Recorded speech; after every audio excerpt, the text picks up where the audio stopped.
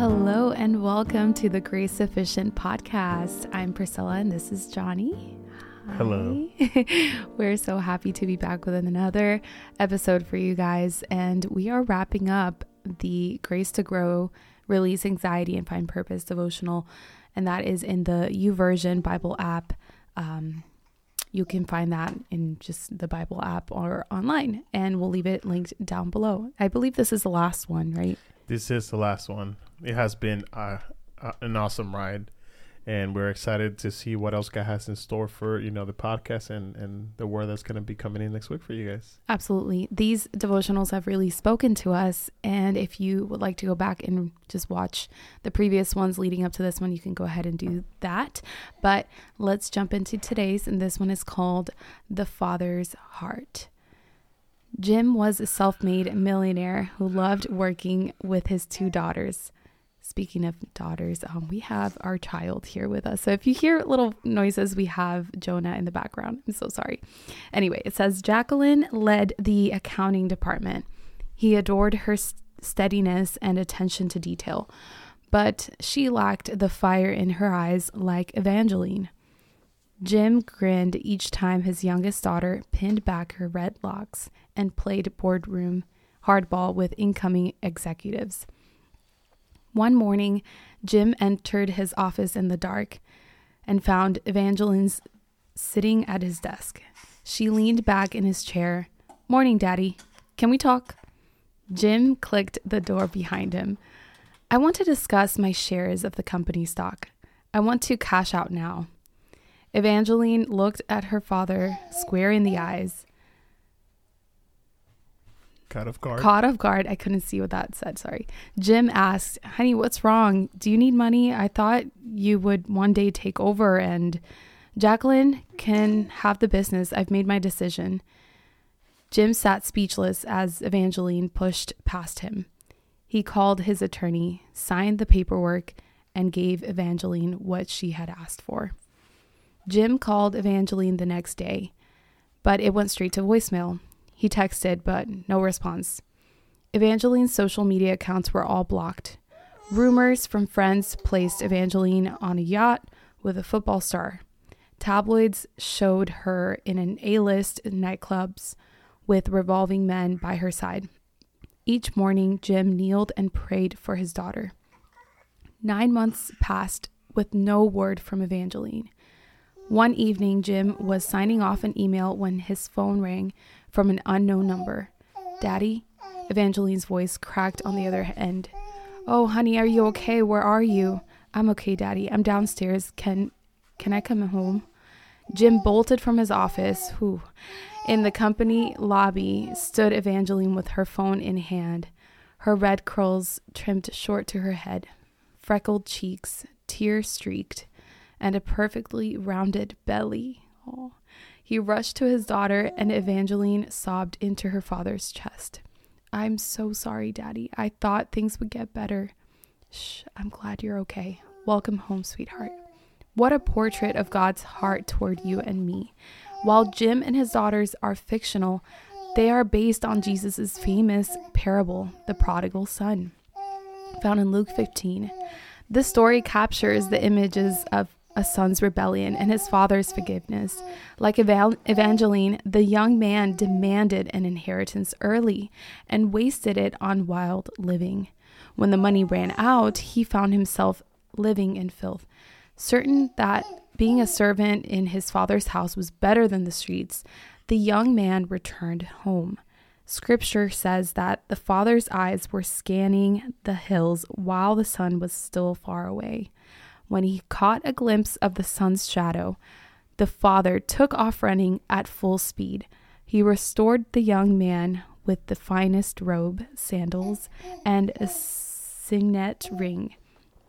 When the world would have shunned his rebellion as disgraceful, his father celebrated the return of his son. Lift your head when shame tries to cast a shadow over your soul. If you feel unwelcome in your father's house, I encourage you to turn to the Lord. He embraces all who call on him, like the dad in the parable. The eyes of the Lord scan the hilltops in search of a soul who needs him. The Father runs to a surrendered heart every time. I know you have some stuff to say about this one. It's good stuff. Yeah. I was like, the whole time when you were like reading the story, Jonah has a lot to say actually. No, but the whole time when you were talking about the story, I was thinking about the parable of the prodigal son. Yes, me too. And I was like, are they trying to do the same thing here? Like, wow, this is too close of a story. But it gives you a different perspective, which is like, you know, you always see him as the son, but now it was like the daughter, right? And now you see like two fictional parables that kind of talk about the love of a father for their kids and their son, and it would be for a person that has the love of God in their heart, because you know there's a lot of bitterness in the world, and like you said right here, the world would have looked at this as disgraceful and as a rebellion, yet the father was waiting for his daughter. So amazing. Yeah, his love never fails. And what I really liked is that the person behind the story, Jim, or in the parable, the father is in expectancy. He is awaiting that return. And God is much like that. He is waiting with open arms, waiting for you to come back to him. So whenever you feel like maybe you failed at something, you failed at maybe living up to God's purpose in your life, or being a good steward of the calling or the talents that he's given you, or it could be a number of things. If you ever feel like you fall short of God's glory, we do that every single day. We all do. We all fall short. And that is just a nice reminder to know that God is always there waiting for us to repent, to fall on our knees and say, look, I've messed up. I can't do this without you. Please, will you take me in? And he always will greet us with open arms, and there's nothing that will separate us from his love. Amen.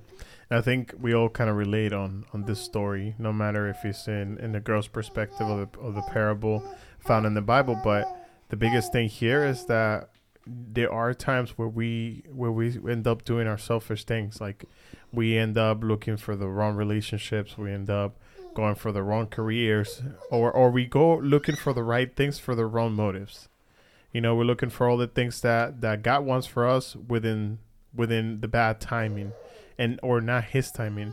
And you know, God always, you know, he gives you the option to say, hey, look, I do have a plan for you, a plan to prosper you, not to harm you, you know, to give you hope in the future. But you have to decide to ask me to be able to reveal to you what that plan is for your life.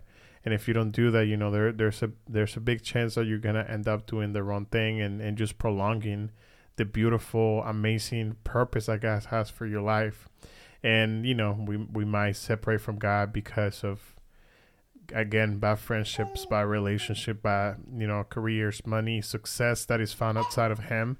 And then God is still waiting to say, hey, look, I'm here for you.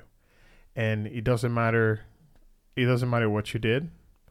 It's like, I'm not asking what you did in those 9 months. All I know is that I want you here and I want you back. I want you back at home. And how comforting it is to know that no matter what you've done, you have someone waiting for you with open arms that won't judge you. You know, that will take you as you are, because he already paid that price. He knew that you were going to come short of his grace. He knew that you were going to sin. And because he knew that, he already did what was necessary to pay that price. He's just there waiting for you to come back to him. Do you want to share your story? What story? You have a very similar story, but I don't know if you feel comfortable sharing. Well, yeah, I don't mind. When I was in my teenage years. Wow, I'm having a little trouble talking today, y'all. Anyways, my relationship with my dad was a little shaky. We just didn't see things the same way, and you know, we were just at complete different places, and there was a lot of stress for him and a lot of stress for me and pressure. But long story short, we just got into a big fight, and and I ended up moving out of my house for a few months, and it was difficult. I learned a lot of lessons in that time, and I think he did as well. It wasn't a waste of time. I believe that we both learned very valuable lessons with that time of pain and hurt and loneliness. And what I can say is that he did receive me with open arms when I was ready to come back. And I do know that the reason why I'm here and the reason that my life unfolded the way that it did is because, first of all, I was humble enough to come back, and he was humble enough to receive me. Without that, I have no idea where we would have ended up. Maybe a separated family. I have no idea. But all I can say is that, we all kind of struggle with things with our family and our loved ones. But at the end of the day, those are the people that will always be there for you no matter what. That's amazing. We all have our little prodigal son stories that we can relate to, I guess. And if you don't have one now, I'm pretty sure in life you'll have something similar to that. Maybe it's not towards a parental figure. Maybe it's to a mentor or, a spiritual leader or something. But it's like you said, having that humility to recognize that you have failed at something, or you have not made the best decisions that you could have, and not staying in it and not having that prideful spirit of, well, I'll just figure it out on my way. Mm-hmm. I want to come home. It's more of what the sentiment is behind all of this. Also, think about it in the way, if you're listening to this podcast and you're like, well, I just have too much going on right now, and I'm sure the God doesn't want me like this with all my flaws and imperfections and all the sins that I carry with me. But that is the furthest thing from the truth. The truth is that he died for you for those things. So he doesn't see you as a sinful, person that like, he doesn't see you as you see yourself. He sees you as redeemed. And he sees his son Jesus, because he died for your sins.